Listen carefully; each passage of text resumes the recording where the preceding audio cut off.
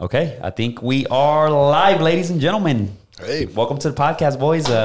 We got Drake and we got Chris in the building, Casey. That's right. You know what I'm saying? Yep. So we're going to get this started, man. I'm super excited for Chris to be on the podcast. I remember when I was first starting my business, he helped me see my business, you know, even though it was small and we were trying to capture our first contracts, he helped me see the vision of making myself look bigger than I was when I got in. And, you know, really, I was kind of like, let me just get in there and we just pick a name, we pick a website, and going real kind of generic. And I think we ended up signing our first subscription. I mean, I might have been your first client where we did like a monthly subscription, but it was like a yearly deal, and we paid you a flat fee a month to be like our third party marketing arm.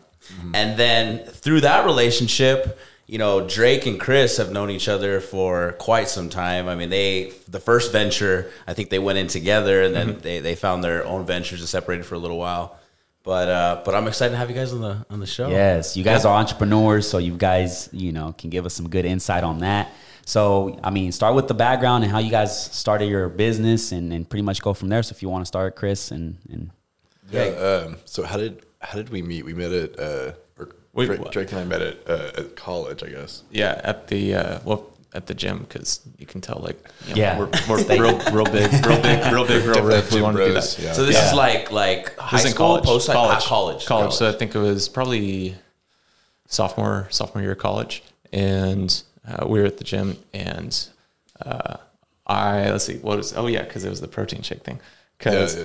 Basically, Drake was like, he forced a friendship on me. He was like, we have to be friends. I'm going to force you to be friends. And I was like, I don't want to be friends with this person. It was weird. You know? So it was, we just got done working out, and I was like, okay, well, are you going to, like, you know, have your post-workout protein shake? Because that's important. He's like, no. I was like, oh, well, you need to have one. So come over to my place. And he's like, no, man, I'm good. No, you should come over. And I eventually convinced him. I'm usually pretty good at convincing people to do his stuff. roommate was weird and like had a full venison, like deer, like butchered and at their apartment, and it smelled really weird. College. And I was like, I never want to be around this person ever again. And then now we've been best friends for over a decade now. Yeah, a decade. Yeah. Jeez, man. So how did like the first talks of what are you into? Are you going to school for something? Are you going to school for business? Is that kind of how the relationship just built? So I was going to school for finance, and he was in, was it digital media and communications, I believe? I think at the time I was actually a biology major. Okay. Wasn't I? Then he switched over to that. Yeah, then he switched over to that. He was going to be a maxillofacial surgeon. Wow. Yep. Yeah. Wow. So I met him, I was like, this guy's this smart, so I need to keep him around.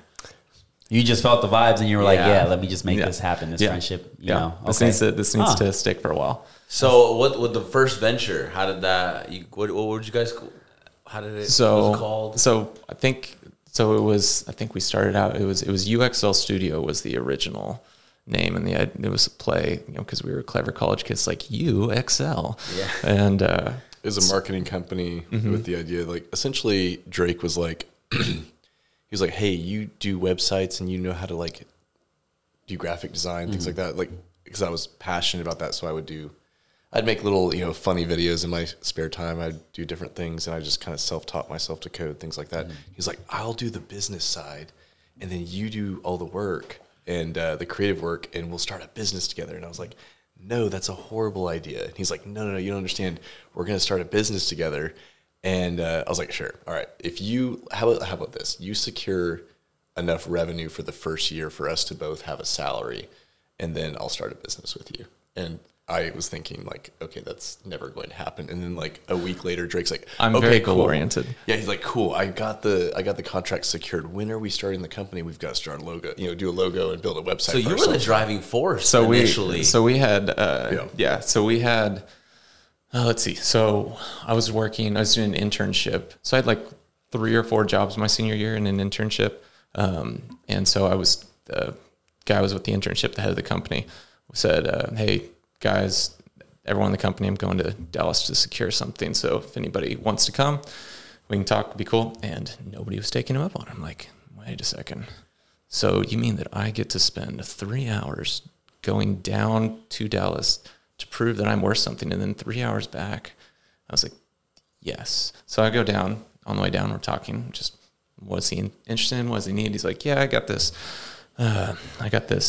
Bid to do a website I've been really wanting to do. That's going to be $33,000. I was like, I'll do it for 20. And he's like, really? I was like, yeah, I'll do it for 20. And so we talk a little more about what he wants, everything. And I had built exactly 0 websites Wow, in my life. I love and that. I knew nothing about building websites, but I knew somebody who did. Yeah, and so I sure. was like, okay, I got this. So by the end of it, I had $20,000 secured for the website plus enough money to cover both of our living expenses for the year. Wow. And so then it was off to the races where we figured out how to do it. And it was cool. What gave you the courage? Like, most people have ideas, and you had the idea, you were able to secure the funding, but like, what gave you the courage and confidence to, like, you just knew analytically you can get it done. You knew someone that could create websites, and you just put the puzzle pieces together and executed? I was like, for $20,000, for $20,000, I should be able to figure out how to do this. It can't be that hard. To just create a website? Well, so to be fair, the website was actually pretty cool what we did.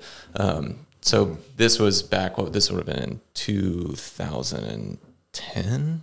I think it was 2010. Not many freelancers creating websites. This is totally different environment. And so the new iPad had just come out, like the first iPad. That's how old this is. But he wanted something that all of his associates could have everything on the iPad, which sounds really simple today. Like, I just have an app. Commercial real estate. He wanted basically the website to function like an app.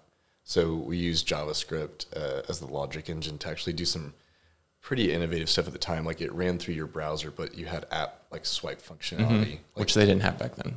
Does that make sense? Like, when you watch an app on an iPad, you can swipe and pinch and zoom, right. all the functions, but you can't do that in a website. So, or you couldn't at the time. And so, it was the first. It's a pretty innovative little website, but that really got us going, our creative juices, and just like, so that was an ad agency that we basically started. But the Chris, whole at goal, that time, were you like, oh my God, we can do this? Like, we can create, like, he just brought this money. Because you were saying, you didn't think he was going to do it. I was like, yeah, we'll figure it out. No, but it was a good little business model at the beginning. Like, what we started out doing is telling people like that we could help save them money in their operations and in their business, and then we'll reinvest those savings into marketing dollars. And so it was a pretty interesting pitch at the time, and it got people interested. They're like, well, if essentially you're not going to cost us anything, then that's a great model. So. Part of the ongoing work that we did for that company was Drake going in and optimizing some systems and processes where we saved them way more money than they ever paid us. Oh yeah, it's like $100,000. Wow. So you're out there providing value. Well, that was like right out the gate. Over time, it was a lot more than that, actually. Yeah. So that's interesting, because I feel like that's there's a lot that goes into like closing a business. Like, when you approach them, what strategy you guys use to obviously pride in the value, I think, is a big closer. I mean, if you're going to save a company $100,000, then that's like huge. But what is your approach to like a new business? Like, you guys have a plan, some kind of, strategy or something to kind of close a deal and then convince them? Well, I mean, now obviously now we do it more along those lines. Back then it was just like, we're in college and we just got to get it done. back then so we were part hustling of it, pretty hard. we were just hustling real hard. So this is where, Chris, our skill sets work really well. There's a lot of things that we align on that we're very similar on, being very goal oriented, being very driven. But the places where we have very different skill sets are very complementary to each other. So for instance, Chris happens to know, 1 million people, like just so many people, and he it's like three short of that number. It's not quite 1 million people, but just a few. Yeah. But everybody, lots of people knew him. So Chris is also super easy to talk to, very approachable. And so he had lots of people. He would do a great job of getting the meeting set up. And then I was usually the one, I would come in and close the deal. And so we worked really well with each other. It was kind of crazy, like how well we could go into a meeting and have something happen. Because if I connected, it's depending on the business owner. If I connected really well, I would do most of the talking, and then Chris would interject when, before I put my foot in my mouth or something like that, or vice versa. If he connected with the owner really well, then we would display that. And so that's where it worked really well. So no matter who we're in front of, we could connect with them usually and talk about what was important to them. And so we also had the person who was listening able to jump in at any point to keep us from saying anything. And we were okay with that. Yeah, you guys said a few weeks ago we were talking that you guys both like joint ventures, and I think that's something that we came to realize like just naturally out of the first little thing that we did. The company ended up changing to another name. I ended up buying Drake out. Drake ended up doing some private equity stuff, real estate development, and some finance things, and ended up starting a completely different company. I kind of rolled that company into another company where we merged with a friend of mine. I've done 5 acquisitions in 5 years, and now we're just kind of exploring some different fun opportunities. So. No, I love what you said about the joint ventures. I was having a conversation with a buddy the other day. I don't know if you went to public school, but in public school, I feel like it's not set up to where it's take tests on your own. There's only one right answer. Don't cooperate. And so for you early on in college to say, hey, I need to supplement some of these things that I'm not necessarily great at, and I need a joint venture to do that. Along your path, you meet a fellow named Chris, and it was also just hey, you liked him. Yeah, so I love that. So I don't know how you got that early on, but it took me a while to figure out, that you can build more and accomplish more as a unit. Yep. Coming out of high school and coming out of school, it was more just kind of like, how do I do this on my own? Yeah, I think being a co-partner and like really understanding like it helps you focus and learn your strengths too, because you can see the strengths in the other person. You're like, man, they're better at this than I am on like that aspect of it, and I think that makes it easier. Yeah, I agree. No, I totally agree. Like having less percentage of something that's big and awesome is better than having 100% equity in something that never really makes it. It comes to its full realization or life, if you will. Right. And one of the biggest things that I learned, which I've taken with me, obviously after he bought me out, like, so it's crazy. This is how good of friends we were. We were roommates and business partners at the same time. And like, so we're spending 18 waking hours a day together, just sitting there like planning, like, okay, what do we do? What do we do? What do we do? And we're in a new business. So we're just sitting there grinding. So that was cool. But also one of the big things that I learned was find someone who wants to go to the same places that you want to go. Right. And so you have your goals aligned. Right. And that in any sort of relationship you have, whether it's a friendship, a personal relationship or a business relationship, like that is a huge deal. Because if you're going in the same direction and you both know and trust that you're going in the same direction, you're giving the other person grace when they're making a decision, when you really disagree on something, you know that, okay, well, they're trying to go the same direction, the same place that I'm trying to get to. And because of that, if they disagree this strongly with me, I'm going to give them the benefit of the doubt that they're seeing something that I'm not. And so that becomes a huge deal. That becomes a huge deal, because you are going to have arguments and disagree about stuff. But if you know you're going to the same place, then you're not worried about, are you trying to screw me? And that's why we're disagreeing. So I think that's probably the biggest thing one of the biggest things that I've learned from our business partnership. So would you say it's essential to build a strong like friendship when you guys like let's say you meet a business partner, like you want to build a strong like relationship as far as friendship? You think that would make it easier for like disagreements? Or I don't know that that's necessary as much as understanding your core values and their core values and like looking for alignment there. I mean, like even being in a partnership or even working together in other capacities, like I think the reason Casey and I vibe so well is just we got to know each other, like, and what our core values are. And like Drake said, like, where do we want to go, and can we work together in a way that helps us both get there? And I think the core values matter a lot. I mean, we probably wouldn't be sitting here today if our values weren't in alignment in some ways, Totally could agree. And it was fun. I mean, meeting at the hookah lounge, and he knew that he could tell I had value, I had an idea, but he gave me the idea of how to brand it and give me those and how to show the organizations that I was ready. And so, and it was fun. It was fun. I think that was the most important thing. One of the big questions I have for you is, and I take it from my own experience, but as I've started a company and sold a company, I've started to realize where my strengths are. And most entrepreneurs, they come in, they want to be entrepreneurs, and not everyone's necessarily meant for it. I knew quickly when I was trying to run the operations side and be a CEO and create processes for folks to be on time, it was kind of dragging me, where I was excited to create the deal and show the value and be able to communicate that well. Through your guys' business ventures and your experience, have you started to realize yourselves that you have strengths that you like to focus on and not necessarily be just a full-blown entrepreneur and CEO of your own ventures?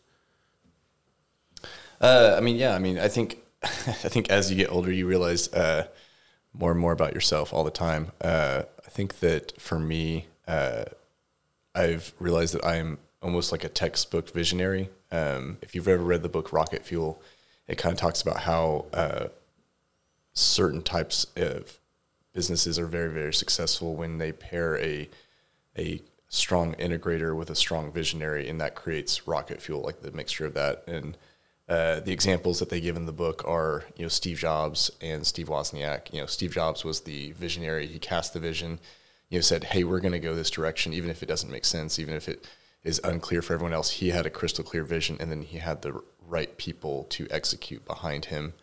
Same thing with Walt Disney and his brother. Like, Walt Disney would have run the business bankrupt a million times over if it wasn't for his brother, like strategically doing the complicated business deals behind the scenes to make everything work, to make the Disney magic come to life. Like that balance. He was the real genius behind it, but Walt was the face and the visionary. And oftentimes the visionaries are more focal. I'm not usually like the type of person that wants to be very public. I don't care to do that. But I realized that I'm very good at, and Drake came up with this analogy, I'm very good at building the hamster wheel, but I let other people run on it. Oops, sorry. Okay. So like I'll build the hamster wheel, but then other people are going to run the hamster wheel. Huh. So you'll have like build a brand and like let somebody be the face of it, but you're behind the scenes just doing all the, making it bigger and doing all the negotiations and just trying to make it bigger overall. Yeah. I think that, I'm not the guy like Casey was saying, like, I'm not the guy that's going to make the processes and the systems. I can think about it and I can say, hey, I know that we need to fix some of these issues, and we need to figure out, a process or system to fix this, but I'm not going to be the one to actually put the pen to paper and execute it and roll it out to the staff. Gotcha. Okay. And Casey was telling me that you're obviously big into like creating content, you like graphic designs and stuff. Mm-hmm. Do you like doing content for yourself, or like is it more on business, or what is it? I haven't I haven't actually done creative work in years. The company kind of rolled into bigger and bigger things. Projects. Where we had teams and departments of people that were much more talented than I was or am doing as of late the videos or the graphics, things like that. So I can do it. I can still do that, dust the cobwebs off probably, but no. What kind of creative work, like when it comes to like, is it like maybe like a short skit, or is it like more of a commercial? The companies that I ran, they were video production, advertising agency, things like that. So more traditional, like digital media content. Yeah. See, I would like to be a part of at least a short film, a big production, because I want to see how everything goes. One of my bucket list thing to do is actually be in like a Hollywood production, just to see how that process is behind the cameras and scripts and all that good jazz. Because I feel like that to me is fascinating, how they put that together, and they want to make us feel some kind of emotion. That's the whole, mission of the director and producer and stuff. So I think I've always been fascinated by that, and I think it's art. It's awesome. I mean, Oklahoma's up and coming with all the film stuff going on.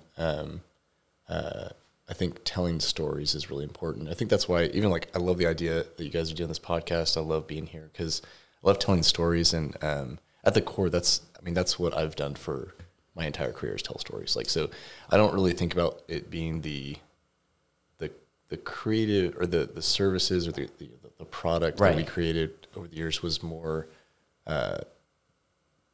like did it to help tell Casey's story when, when we helped him with his stuff, it wasn't, I didn't want to make a logo because it was going to be the best logo ever or, the best website ever, that it was going to win awards or something like that. It was more, hey, how do we help Casey tell his story and accomplish his goals? Well, that's a big thing too, is when you're helping someone, you're focused on how this will work for them as opposed to what it will do for you.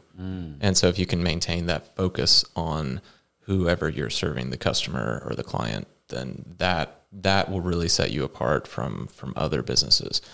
And so wanting to make it the best logo ever, are you making that the best logo, or are you making that because it's going to be the most effective thing for what Casey wants to do? Yeah. I think that's important. I think storytelling is huge on all aspects: music, videos, films, even podcasts, just people telling their story, and just, I think that's huge. And like, It provides perspective for people that need it and that they're looking for it, that don't. One of the biggest things that I want to ask you, Drake, is like, hearing your stories and how you were good at raising capital, and someone that's young that has an idea that's that's strong about it, full spirited about it, but has no resume to show an investor that, hey, I've done something and accomplished it before.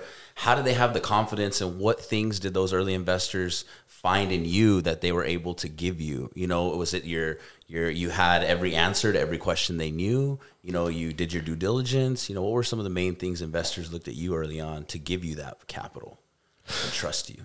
So there's several layers to that. One, I'd already had somewhat of a track record of being able to do things. I'd already shown that I could start a business. I've already shown that I can, get some money together to do stuff. I've already shown that I can close, that I could.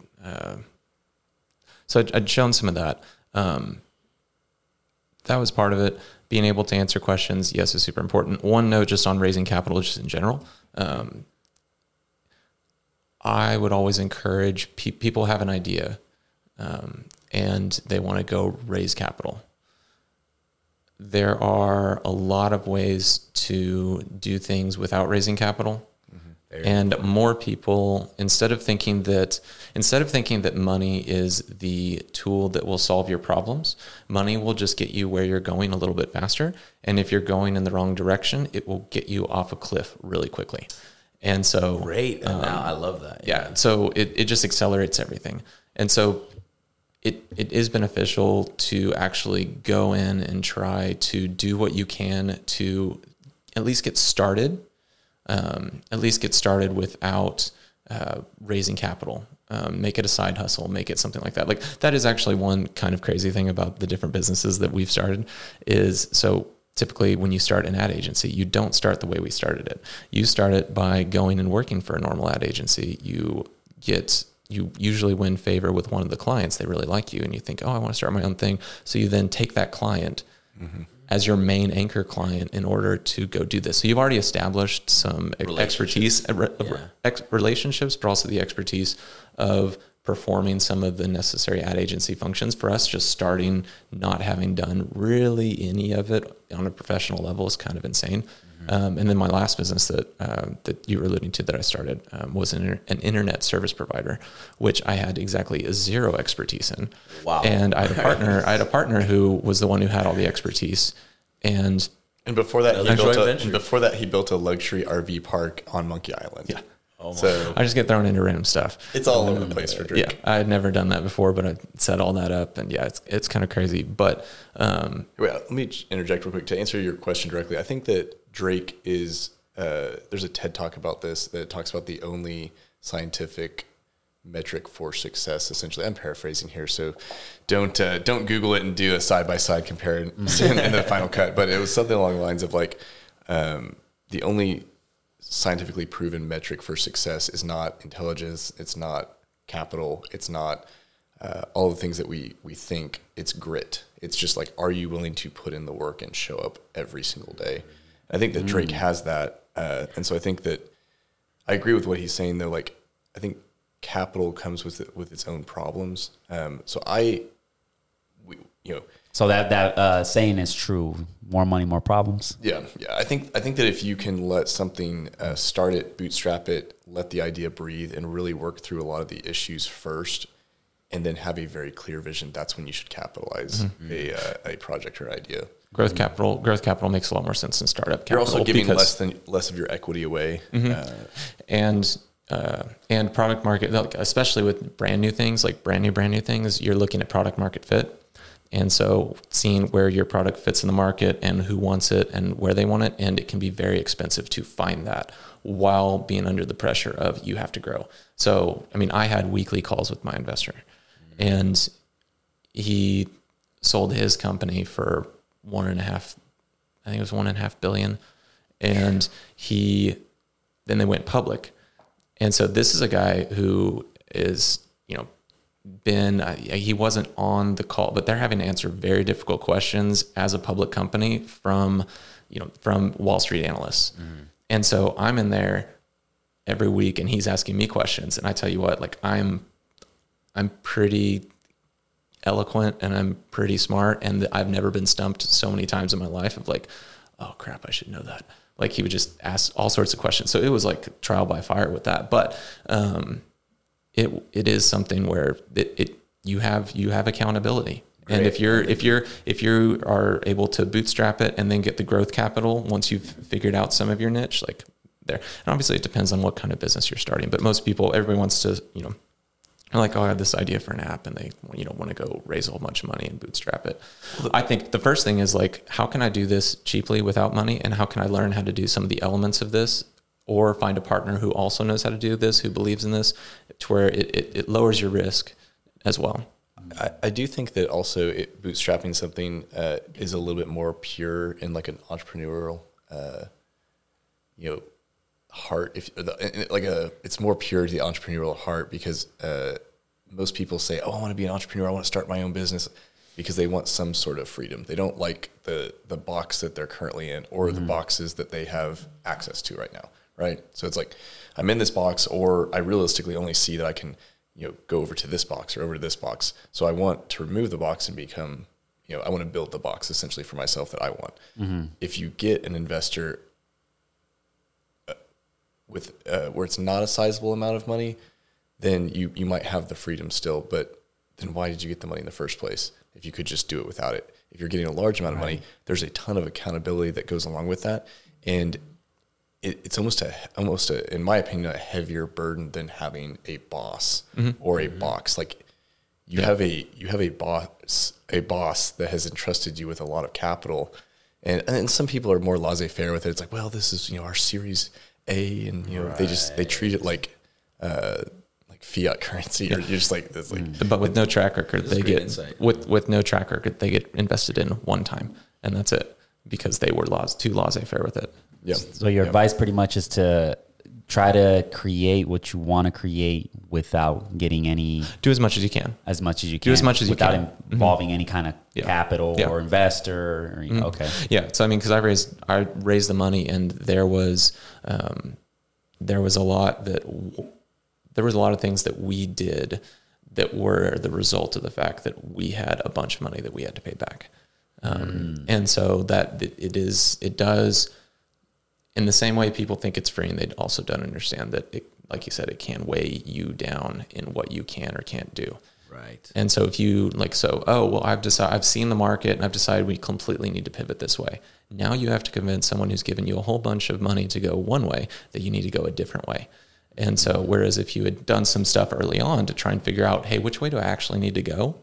Then you're coming to that person with something besides just an idea. You have more of an expertise. You know what's going to be like, hey, it makes me more comfortable to get money. Exactly. It's like, here's what I've done, here's what I've tried, and here's what I've seen succeed. Now I need to get the money to actually take this to the next level, as opposed to just, hey, I have this idea, I haven't done anything before, I don't really know what I'm like.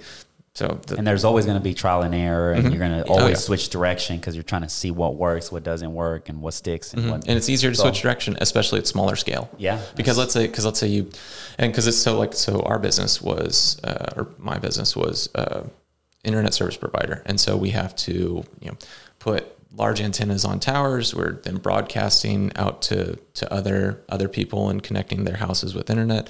And so there is sunk costs. There's several hundreds of thousands of dollars that is a sunk cost. So I can't go, actually this market sucks. I need to go over and I need to go build it in this other town.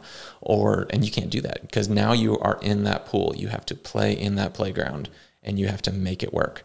And so, and you have to do all that while you're burning capital because you usually owe more and are spending more money than you're bringing in early on. And so you have the stress of that plus the stress of actually figuring out and fine tuning that. That's a grind. Yeah. Yeah. And then, like they always say, for most businesses is like when they start the first 3 years are going to be the rough road. You're normally not even generating no kind of revenue for yourself. It's just trial and error, figuring it out until, like they say, once you get through that third year of business, then the ride seems a little bit more easier. Obviously, if you strategize and find ways to grow the business. So, that's good insight. That's good insight, man. You guys say you had an ad agency. You guys don't have that anymore, or is it still running? The ad agency is still around. Yeah. It just consolidated into one brand right now. So it's all the acquisitions over the last 5 years have now combined into one company. Yeah. Yeah. Okay. So I'm more in an executive advisor role now. Okay. So yeah. So the process of like, okay, Half Court Water comes to you like, hey, how can we make this brand bigger? What is the process on that? Like, do you guys just run ads all over the place, radio, TV, billboards, or how does that work?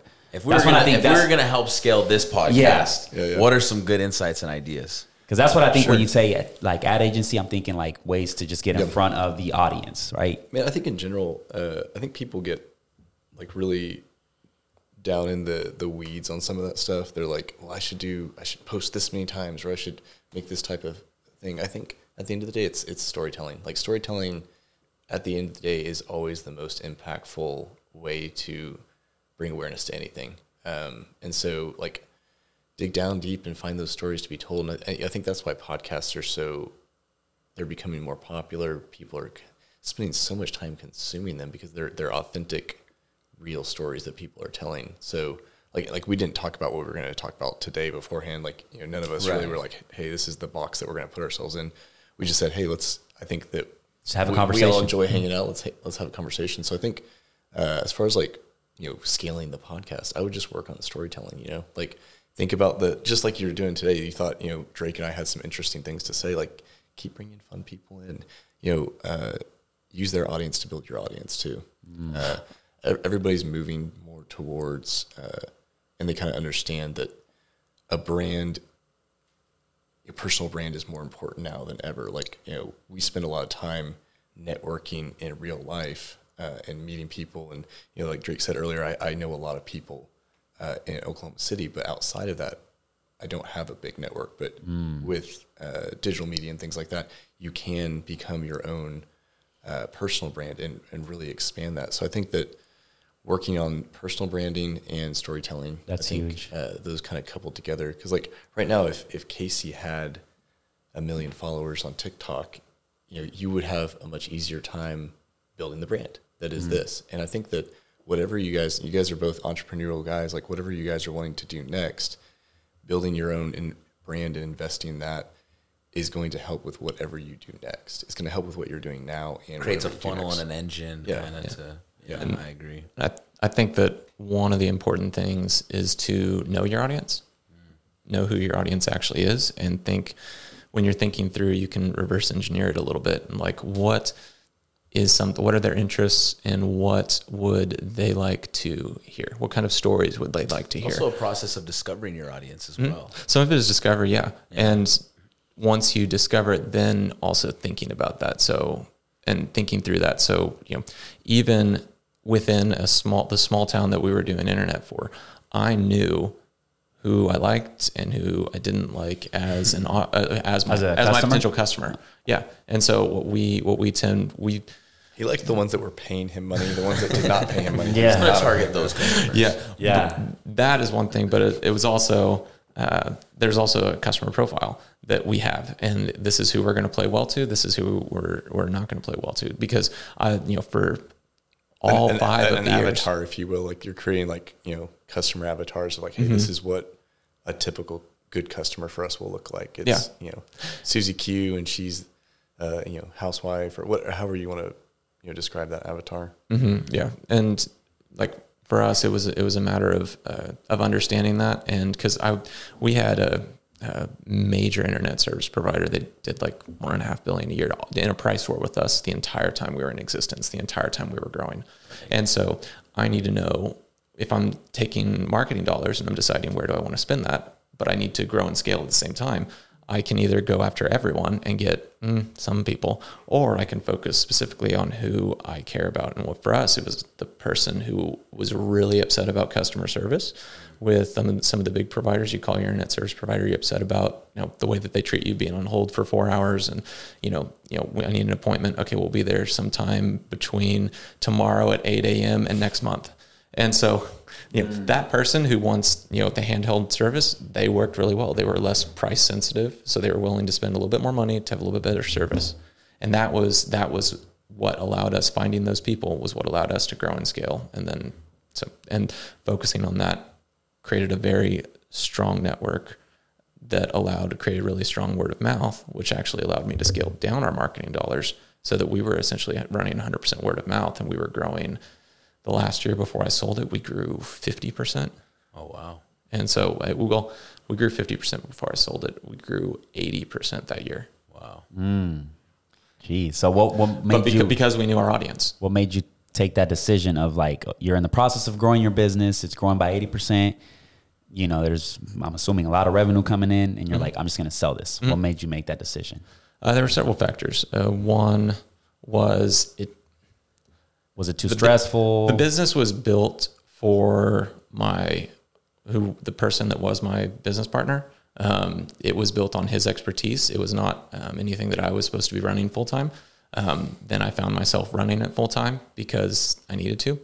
And so it wasn't tailored to really any of my interests. In fact, it was kind of the antithesis of my interests and stuff. So I was having to go install internet on people's houses. I was having to climb towers, and I'm afraid of heights. I was having to... But you were part of that initial talk of investment, so you wanted to see your part through. Yeah. The investor invested because of me. Of you. Because and relied heavily on you. Yeah. And so this is my first real investment. I'm not going to lose your money. I mean, you didn't want to be installing internet on the house. Yeah, no. Drake was supposed to be much more. You were being the octopus doing everything. Yeah, Drake was supposed to be more of in a marketing role, kind of like CFO and type role, operations. Yeah. That's great. He ended up just doing what it took to keep the business going and grow it. And I think that's, dude, with any entrepreneurial activity, you got to ask yourself why do you need to grow? Why are you doing what you're doing? Why do you need to grow? I always say that, man. And part of it, then put in the work. Part of it also was looking at it. Okay, looking at the industry. So if you're an entrepreneur, you also have to have your head on a swivel. Where's the market going? What's it going to do? And I knew that what our model was going to need to change dramatically over the next 5 years. And so I'm looking at this going, okay, everything's going to fiber, not wireless like mine is. Everything's going to fiber. I'm doing all of this kind of by myself. I had a great, that's not true. I was doing a large percentage of it. I had a really great team. I love the people that I worked with, but looking at what we need to do to go to the next level, I either need to sell this or I need to go raise a couple $1 million and build out an entire fiber network by myself. Wow. And if I'm already not necessarily enjoying what I'm doing right now, I'm going to have to double down on that in order to get out. And the people that are coming to compete with me are coming with billions of dollars. Wow. not like they're not. It's not like small potatoes. And so I needed to join up with someone who also had that vision, who was bigger. And that would be the best thing for my employees to help maintain them. That would be the best thing for the customers because they'd be getting better service. And that would be the best thing for me because I would be a part of a larger organization that could take care of things, and then I could exit out of that. I think telling the story of how you found your buyer was really interesting too, because I think that's something that I think it's kind of a popular topic right now in the entrepreneurial world. Our mutual friend Brian Clifton, Casey knows Brian, says that entrepreneurs are the modern day rock stars. people see people like Elon Musk and people Jeff like that Bezos. as like, they're the rock stars of our day. But it's sexy to talk about like building something to sell it. Like there's a book called Built to Sell. And so like, a lot of people have the idea like, I'm going to build something, I'm going to sell it. But like what that actually looks like is interesting, and how that comes about. Cause it's like, who's out there just buying businesses, or who's out there like, like where does that, is there a business broker? Like, for him, it was, I think it was, you would not have sold your company if you had not had your head on a swivel, where you're just like looking around for opportunity at every given. If you were too buried in the operations and didn't have the vision of That's huge. where you needed to go, you would still be in that company right now. So like telling that story, I think is a little interesting if you want to jump into that. Yeah. So internet service provider, government is getting ready to, they're dumping a bunch of money into they're essentially, with electricity got to all the houses because the government put a bunch of money and said, this is important, we need to do it. The government is now going, internet's important, everyone's on it, we need it to all be better, because the United States is actually pretty far behind on internet service. Yeah, these were rural areas. Yeah, these were You're rural working areas. in- This is a town of 14,000 that I was at. And so they're putting money into that. And so my investor set up a meeting with the USDA and to see if we can get some money for that. Turns out we couldn't, but he said, he offhandedly mentioned that the list had come out of who won. I was like, really? Some people that just got a bunch of government money to do stuff? Could I get that list? He's like, yeah, it's all public. I'll send it to you. So I found the people that won in the areas of our list, and I found a way to contact them. But I he also- either found a conference that they were going to, or I literally drove to one of them. The one that ended up buying us was in Amarillo. I drove to their office, walked in, and said, "Hey, I saw that you guys won some funding from the government. I know that if I was doing this again, I would rather buy something and scale it rather than just build it from scratch. And if you do it that way, you don't have to compete with me when you come in. So here's my card if you're interested," because it was just front desk person. So basically, he went to a potential competitor and said, "I know exactly, you have all this money now from the government. I know what your requirements are to receive that as a grant, so you're not going to have to owe it back. To fulfill your grant obligations, you need to buy my company, and I'm for sale." Wow. So I love that. Smart. Huge. Yeah, That's because they were eventually going to start their own. Like, okay, so that they would have tried to. Well, it's a regional organically expansion grow. for them. Yeah. So they're already in Amarillo. They were actually 10 times our size. And so, but they have to expand. And so I'm thinking about all the logistics of expansion. Not only do they have to expand, but they also have to find people to run it.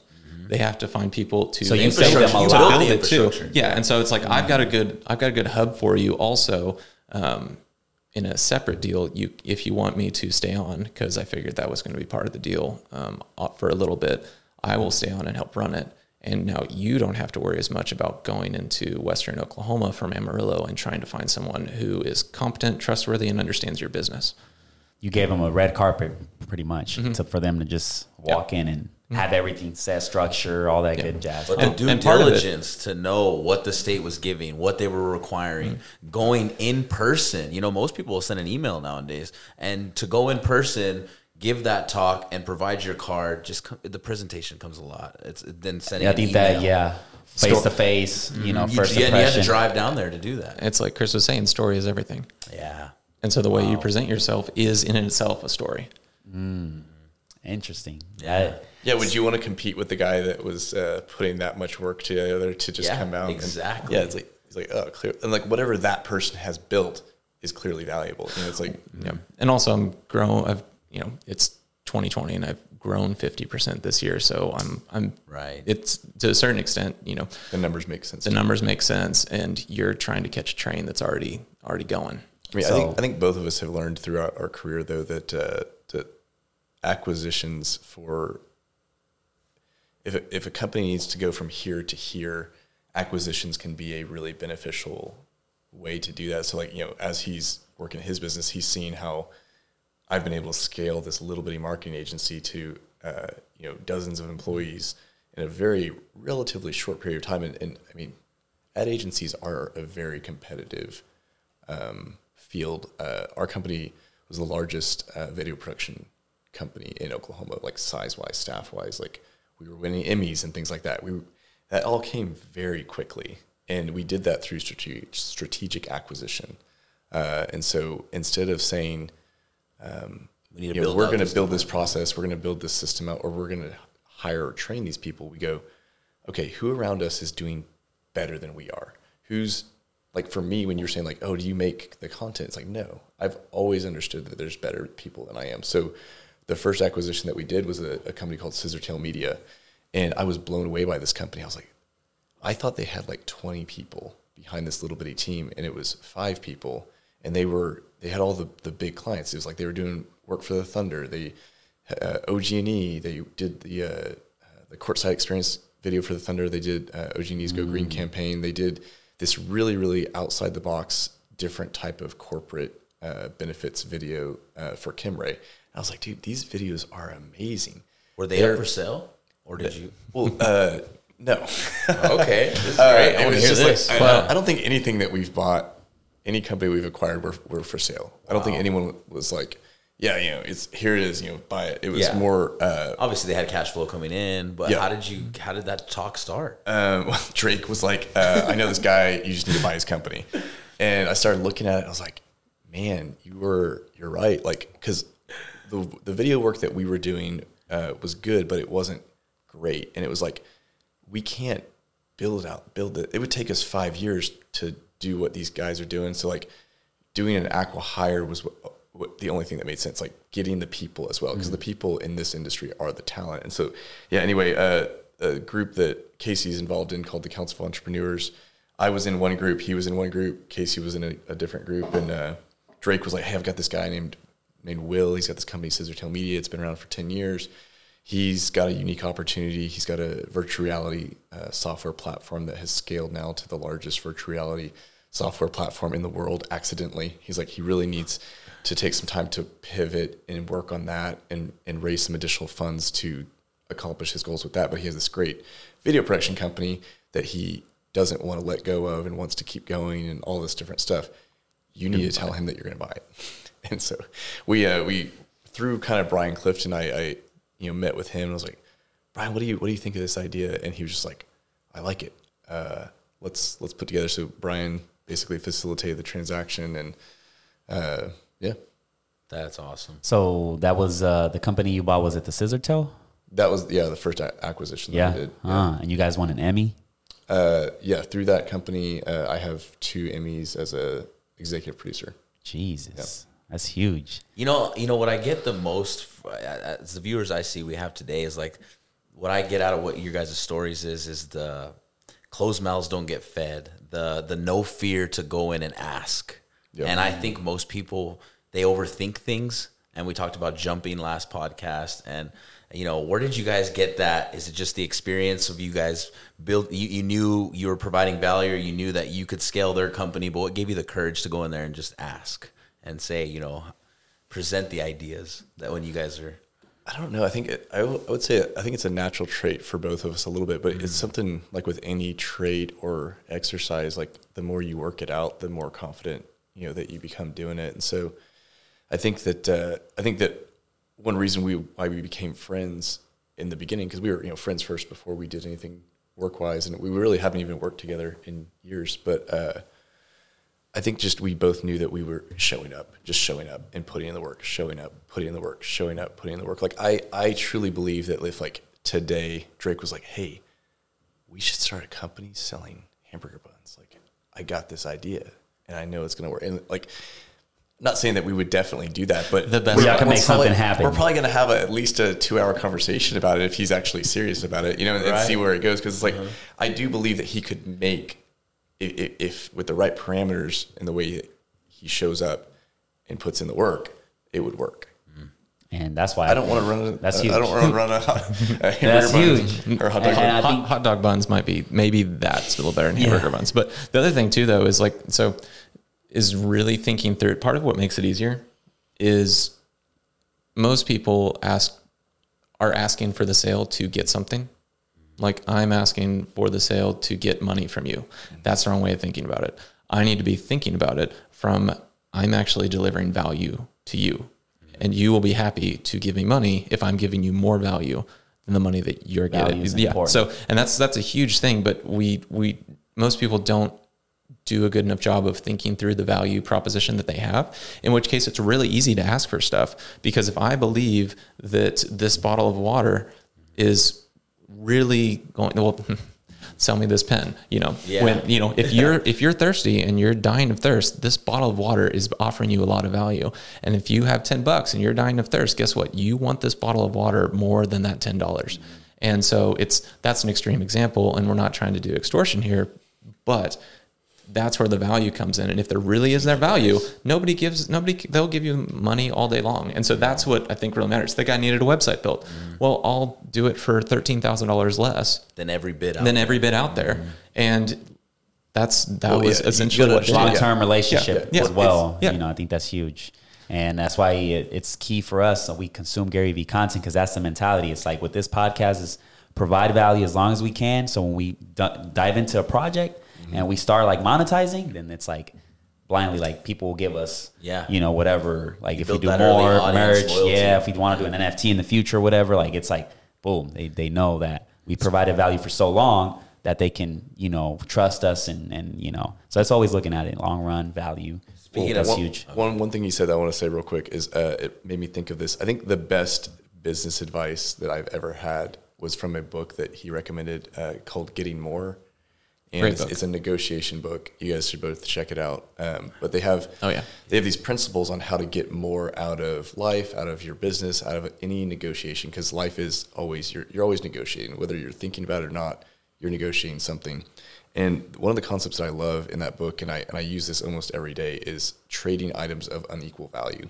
And so the concept of that is like we're seeing things through our lens and saying like, what do I want out of this situation? Like he said, what does the other person want out of the situation? I'll give a story about, so I just finished reading this book and I was like, man, it's such a good book. All these different great principles. I go to the tire shop and my tire had a flat. They fixed it. And when they fixed it, they said, hey, the tire pressure gauge is broken. You should take it to the dealership and they'll get it fixed or whatever. So I take it to the dealership and they say, hey, just so you know, the tire shop actually broke this, like the way it's broken, like there's no way that this was already broken. So here, it was like $600 to fix it. They were like, we're going to fix it, but you should really go back to the tire shop and say like, you guys broke this. And so I do that. What's interesting, it was at Hibdon's. There was a huge line inside Hibdon's. It was near the end of the day. And right as I walked in, the lady just yells, she's like, I will get to you when I can. I'm sorry. The other two stores are closed down right now because of construction, so we're overloaded. None of us have even eaten lunch today.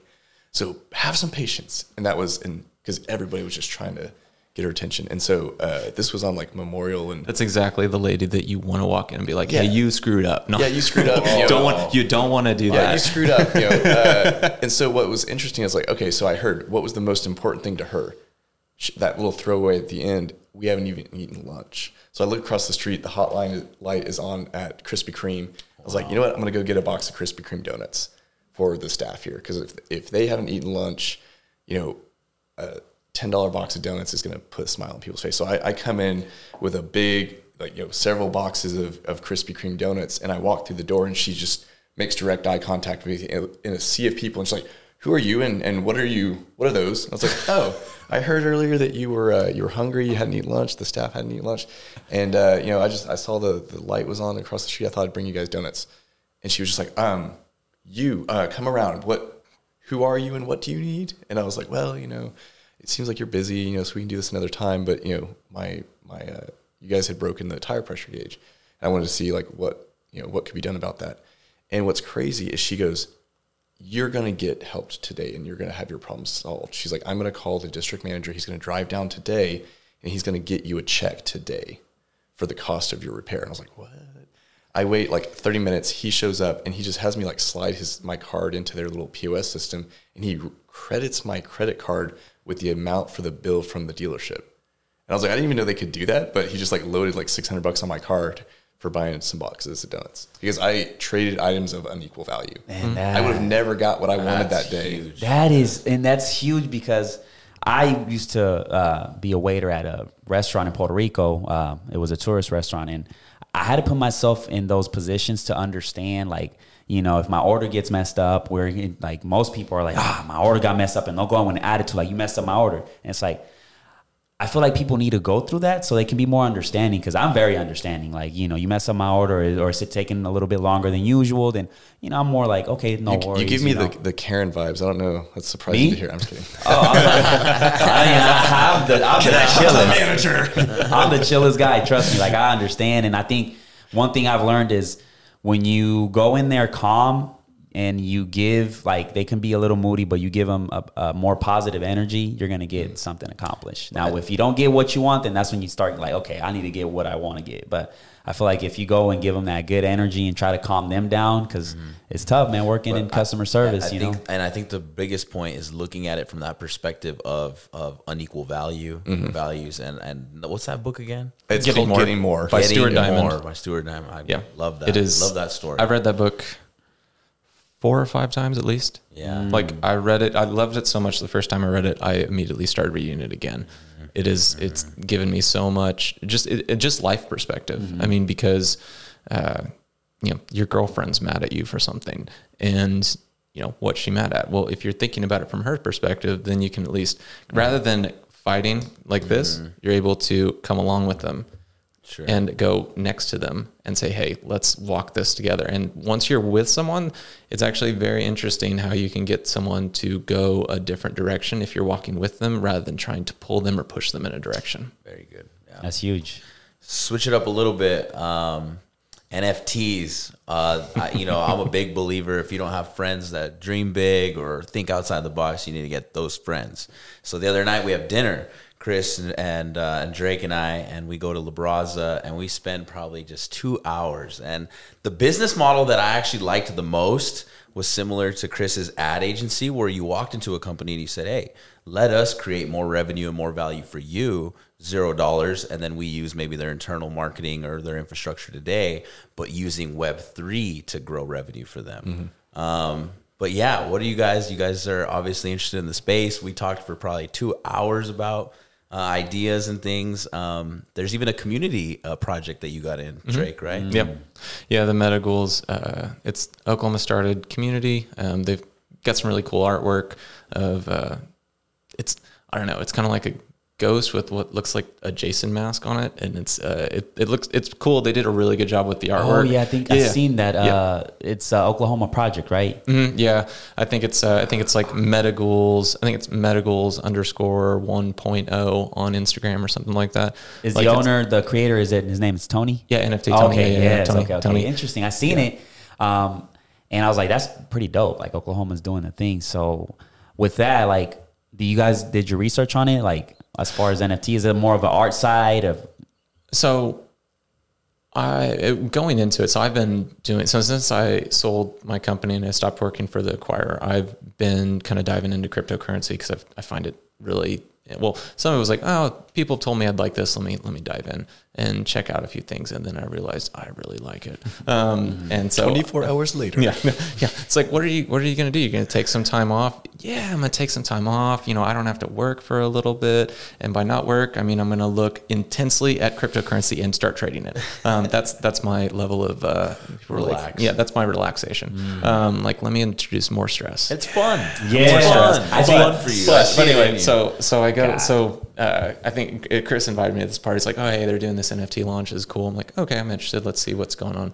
And I mean, the main thing was just supporting the project because I think it's really cool for Oklahoma City to have something that was started in Oklahoma and being built.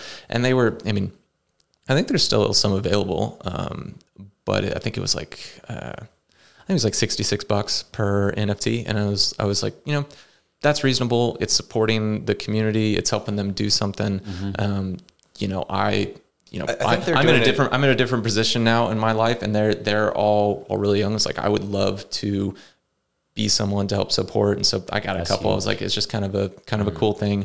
And, you know, I really like the artwork. I think this looks cool, and I want to support what they're doing. It's not, and they're doing what they can to try and provide value for the holders. They're still learning some things, figuring some things out, but overall their intentions are really great. And so I think it was good that they approached it with like as one of the first, or it's at least the first NFT project I've seen come out of Oklahoma.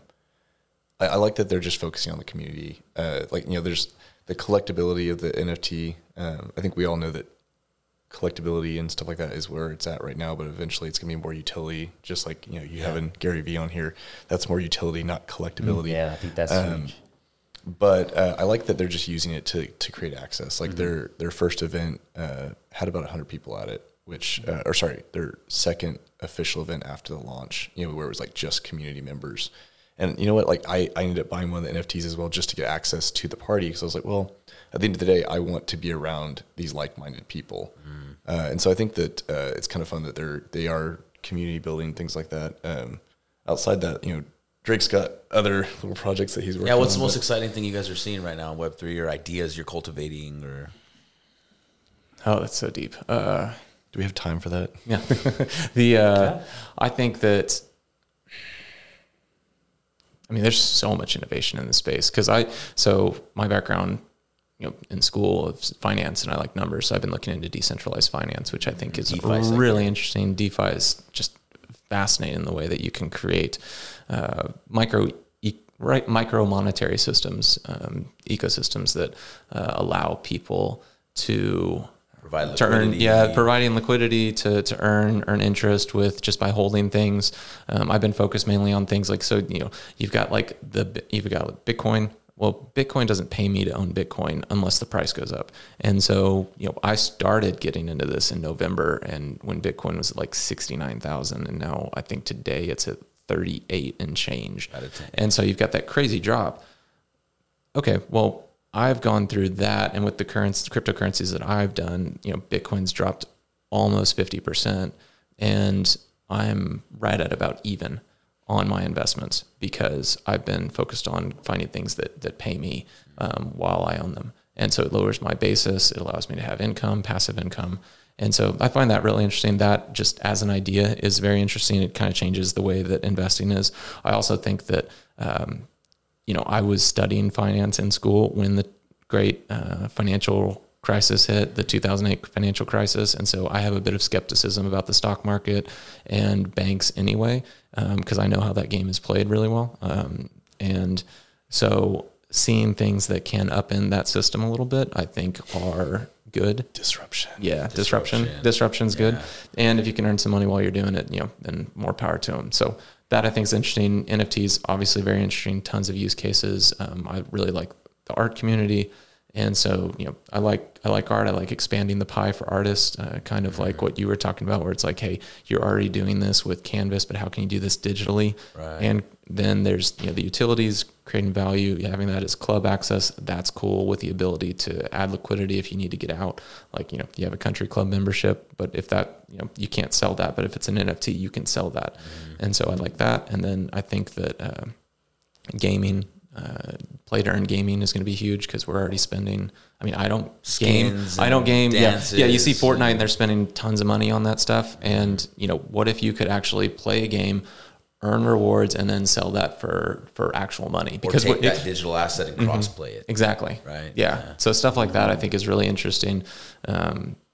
So that's kind of a general thing, but the space is so huge. You could spend hours just diving into one. Yeah. So early. Yeah. Like it's just. I love that the DeFi interests you, because that's a sector that I'm definitely interested in. But being that your background in finance, I'm probably not as deep as you are into it. But I've been more on how do I grow revenue for businesses with Web3, and how does it help the economics of it? I see Mark Cuban talk about textbooks companies and how the resale for textbooks for college students is tough, or if it was an NFT and you could just transfer it digitally, make more sense. So trying to look for disruptives like that. That's a huge thing. That's a huge thing. For me, so one thing that I've been just thinking in my head, like looking at stable coins. So stable coins, for anybody that doesn't know, they don't have any price action. They're supposed to stay at $1. And so you don't have the worry about, will it go down? Will it go up? You know, the risks on that are very small. But I've found investments where I can earn anywhere from 7 to up to 140% just with stable coins. So you have a business. How do you make money off of it if it's just a stable price? Because if you have a certain amount, it gives you a percentage? Yes. Okay. So what happens is essentially you have platforms. So think of Facebook, for instance. Let's use that as an example. Facebook needs more users. They have what's called network effects, where the more people join Facebook, you're on Facebook. Well, Facebook's probably a bad example because nobody's on Facebook, but Instagram. You're on Instagram because your friends are on Instagram. You can connect with them on Instagram. So the more of your friends join Instagram, the more valuable Instagram becomes. It's the same way with the dollar or with any currency. The more people that are using that currency, the more valuable it becomes. So I also, as a currency, want to pay you in my own currency because it costs me nothing to make. And so if you give me your stable coins, I will give you you will still retain ownership of those stable coins, but just like a bank, you deposit money in a bank, they go loan it out. Mm-hmm. You give me stable coins and I will pay you in my currency. You retain ownership of your stable coins, but I'll pay you in my currency, and that currency will be something that you use to transact in the digital economy. And as a result, I can pay you a much higher percentage in my coin than I can with everything else. And so that's kind of how it works. And so I used Instagram as an example because Instagram goes on doing user acquisition. And early on when they were doing user acquisition, they were doing it with a lot of paid advertising. And so this is essentially the same thing because it's all digital. They're just doing it with actual money. Yeah, I mean, a lot of the DeFi stuff, a lot of anything in Web3, it's a lot of finance mixed with marketing, which is interesting because it's a strong background in marketing, strong background in finance, and so I think that that's probably why our conversation just kind of went the way it did. Because it really, at the end of the day, you're just trying to build an audience. Audience building is the most important part in any of those spaces. That's you can have a great project, but if you're not building the community around it and the audience around it, then it won't get off the ground. It's the network effects. Yeah, that's huge. I think that's one important for anything, audience. Yeah, when you're dealing with the new tech, there's so much things that's so unknown that if you have that long game approach, I think you have those conversations, you find that right brand, and then you find what fits for it.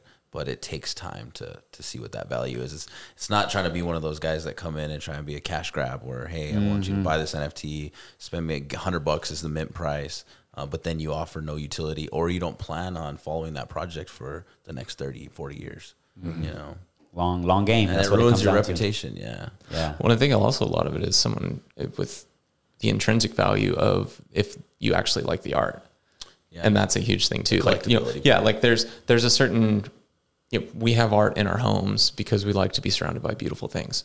And so if you have access to buy beautiful things, you would like to do that. And if I bought Ethereum at $100 and it's at $2,500 to $2,600 right now, and I've made all this money with Ethereum, well, if there are other people that are supporting the Ethereum ecosystem by selling art on there, one, I've made a crap load of money from the price appreciation, but two, I want to transact in the thing that I have the most of. And so you have a whole bunch of people that have made a whole bunch of money who are like, all right, well, I want something that digitally represents me. I want something that looks nice. And also they can reinvest what they've made without pulling it out of the ecosystem and having to pay capital gains on that. Yeah. So you got to remember the reason NFTs are hitting the way they are right now is because people have made a lot of money in DeFi.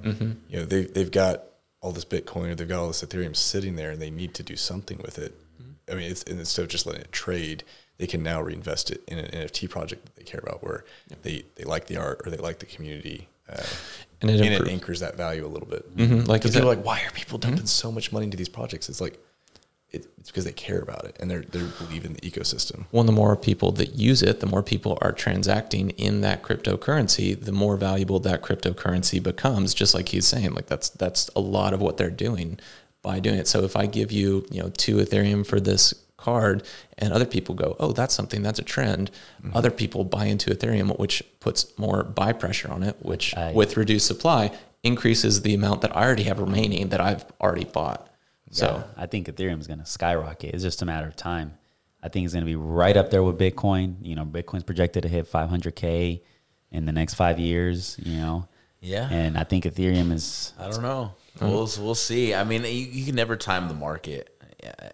You know, Russia's going to invade Ukraine, and everyone's like, I need to get rid. I need to have cash. I need to be cash heavy, sell the stocks, sell the crypto. So everything's tanking right now. You wonder if it's a market play or not. And that's why you can never time the one market. of those. Yeah, you're right. I think that's one of those. That's just market manipulation at that point, you know. And then it gets even deeper when you realize that other institutions are starting to get into it because they're looking at the forecast, the economic forecast going, might not be as good of a year, but DeFi gets good yields. So we got our bonuses from last year, but we need to generate a return in order to have our bonuses this year. So the best way to do that is to drive the price down, buy it at the bottom, and then we'll show that we're the smart ones as the institutional bankers. We're the smart ones. We bought Bitcoin at 38,000 and we rode it up to 100. And now we get a fat bonus besides the appreciation. Do you guys know who the largest holder of Bitcoin is? The U.S. government. Yeah, U.S. The government. U.S. government. U.S. of A. Yep. Oh, USA really? is the largest holder of Bitcoin. It's usually through the U.S. Marshals and some legal. Most of it in the early days has been illegal activity that they would confiscate. You know, they just grab the confiscated hard like drives or whatever. $1 billion in Manhattan the other day from a couple of smugglers on that hack. They So hacked the it. U.S. government has the largest, single holder of Bitcoin in the world. Jesus. Them. Well, yeah. when you're sitting there and you got El Salvador using it as legal tender, I mean, you want to make sure that you own the most. I mean, look at the government always. God damn. They're all over. It's still decentralized though. So, they So own how it. long? I mean, You'd have to hack Bitcoin, you'd have to do a lot. You know, the worst part is I heard that the government sometimes has these auctions where they'll auction off Bitcoin at a lesser value than what it currently sits at. And you have to be invited to these auctions.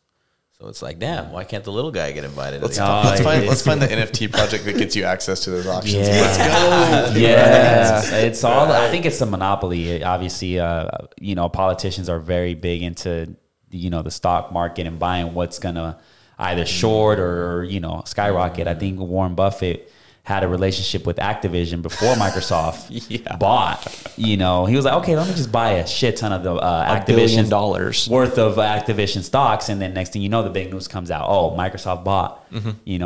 So it's the biggest topic right now that I've been kind of following is should politicians be able to participate in open markets? And it's a big question right now. And I think a lot of people are saying no. They have too much influence on the growth of those companies that they're invested in, and there's too much conflict of interest there. Mm-hmm. I think that will be a conversation that continues happening. You mentioned the Activision acquisition, since we were talking about acquisitions and stuff earlier. How fascinating is it that Microsoft did that?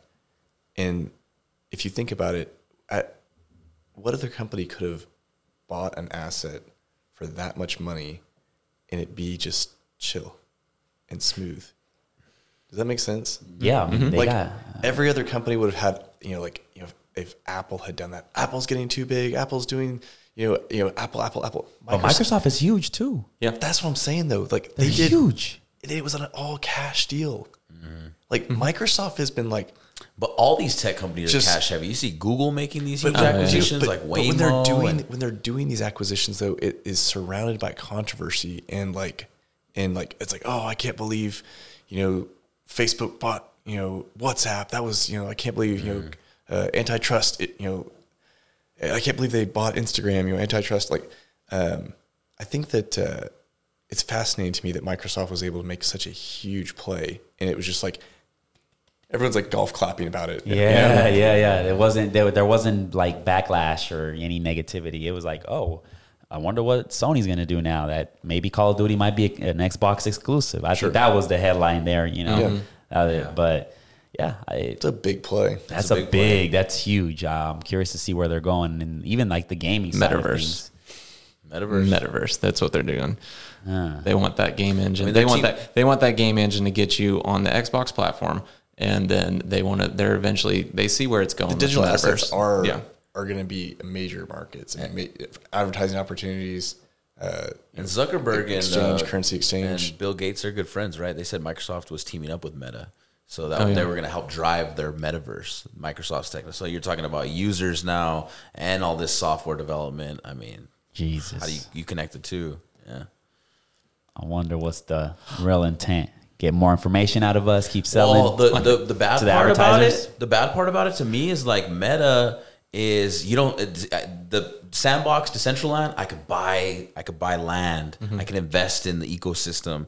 Meta is not selling land. Meta is not selling anything. So like, I think it just becomes more centralized. Yeah, we got a metaverse and we're decentral, but no, we're central. But here's the thing, though. Like Mark Zuckerberg, I just look at the guy and I trust him. I just trust him. I just look at him like, I this believe guy. it. Oh, yeah. This guy looks legit. He really has my best interest at heart. He wants to do what is best for me. That was the pale face. in Yeah, front of the exactly. Supreme Court. Yeah, yeah. but think And the way he about it, right? talks, the way he talks is just so comforting to me. It just, But think about it though, like he's actually working on an NFT project right now where it converts Mark Zuckerberg's voice into a white noise for soothing, calming effects to help you sleep. I was joking. no, I'm absolutely not. but just think about it, right? But You there's say- billions in it. Yeah, you think you can't sell anything like land and stuff, but think about putting the goggles on and seeing a Apple billboard on at your house, at your virtual house, or you're going to your neighbor and you can see Yeah, ads, it's like on billboards, and like companies are going to pay big bucks. It's like on Ready Player One. It's like on Ready Player One, For where he's sure. like, They're where all he's like, gonna- he's yeah. like, we believe that we can put 90% of their visual field with ads. It is going to be like that. I feel like that's no, for sure, hope and not. people are going to participate. But the bad thing is when Facebook gets the call from whoever, Biden, Pence, and says, "Hey, we want that billboard removed." Okay, we're going to remove that billboard. Oh, yeah. In Decentraland, I purchased that billboard. I own that billboard. You want to change the content on it? You buy it from me. That's a difference. And so we're talking about the same thing with YouTube, our content being on there, and then them getting the call and saying, "That's misinformation. Let's take it off." So yeah, and we had that. I mean, that's what we talked about Gary Vee, right? yeah, And that's he the question. said, I don't think so. I think governments will always play a role in that. And when does that switch? Can we get out of that? Well, what would be really interesting is when, and this is something that I find interesting because of what I was doing with the internet service provider, is what happens when they're doing it down to the internet line that you're using. Oh, God. And so everything's going through AT&T right now, or Level 3, or some of the big internet service providers, and they're like, well, can't use that. So it'll be interesting to see when you have, I predict that there will be internet service providers who have their own data lines, and you will start to see some different alternative internet service providers if anybody, the first time that switch is flipped, you're thinking about, I need my own servers, I need my own data lines connecting all my data servers, like there's across like the United States. So there'll be another play with fiber there, I think. That's interesting. And, even another thing that I'm worried about is, and it's something that I actually love about the technology. I love the blockchain technology because it keeps all transactions and it keeps a record, and there's a lot of transparency in that.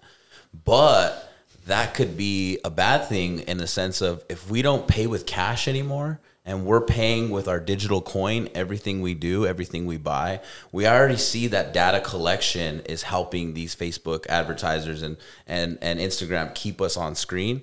Well, what about when they know everything I purchase? That's why And Facebook they wanted add Libra. that into the emotion on my Apple Watch that's getting my heart rate high when I look at something that that data is very powerful, and that's kind of what scares me if someone could use that in an evil capacity. Well, that's why Facebook wanted Libra, because it's like, what do we not see yet? Their wallets. Yeah. I mean, think about Apple. You Apple, learn a lot Apple about Card. somebody with what they buy. If I track everything you buy, I learn a lot about you, that So that's a patterns scary and part. behaviors. Yeah. Huh. Why is he buying so many chips at the gas station? Yeah. That dude loves hot Cheetos, man. It'll be interesting to see where it goes. I'm very curious about it, but Man, I think we should wrap it up. Been here an hour and 18 minutes. Yeah. Time flew. Oh, Yeah, yeah. great flew. advice. Yes. Thanks, guys. Thank you Appreciate guys, the for support. real. I hope to have a follow up. No, we Yeah. are. I sure. think it's sooner. I There think we go. sooner because I think this first podcast is when you break the ice. Yeah. And then now second conversation around is going to be more of like these kind of things. Meta. Well, you guys got to read interest. all the books that we recommended before No, the next I think- time, and then yeah. we can talk about them. I think follow-ups in podcasts are going to become a bigger thing. Cause I think it's great because you have that Yes. first initial break impression. the And that's ice. like, yeah, then it's like, so I totally agree with you. Yes. So we got So I'm that out down. of the way. And I'm I down. think, Yeah. Next one is going to be Next fun. one, they might have a big venture they're launching. Who knows? Yes. Yeah, I'm excited. There's some things that I left out, but I think it's for the next podcast I have you guys in because it's more of like the fun side of stuff. You guys, I know you guys travel. Casey showed me a couple of pictures of you guys doing, these meetings and stuff like that. Kentucky Derby. I was I got yeah, so, Kentucky Derby, We'll Denver, leave that, Orlando, yeah. I think that would be a cool one. But yeah, thank you guys for coming on, man. And we're going to follow up, so Awesome. Thanks. we'll see you guys on the next one. Peace.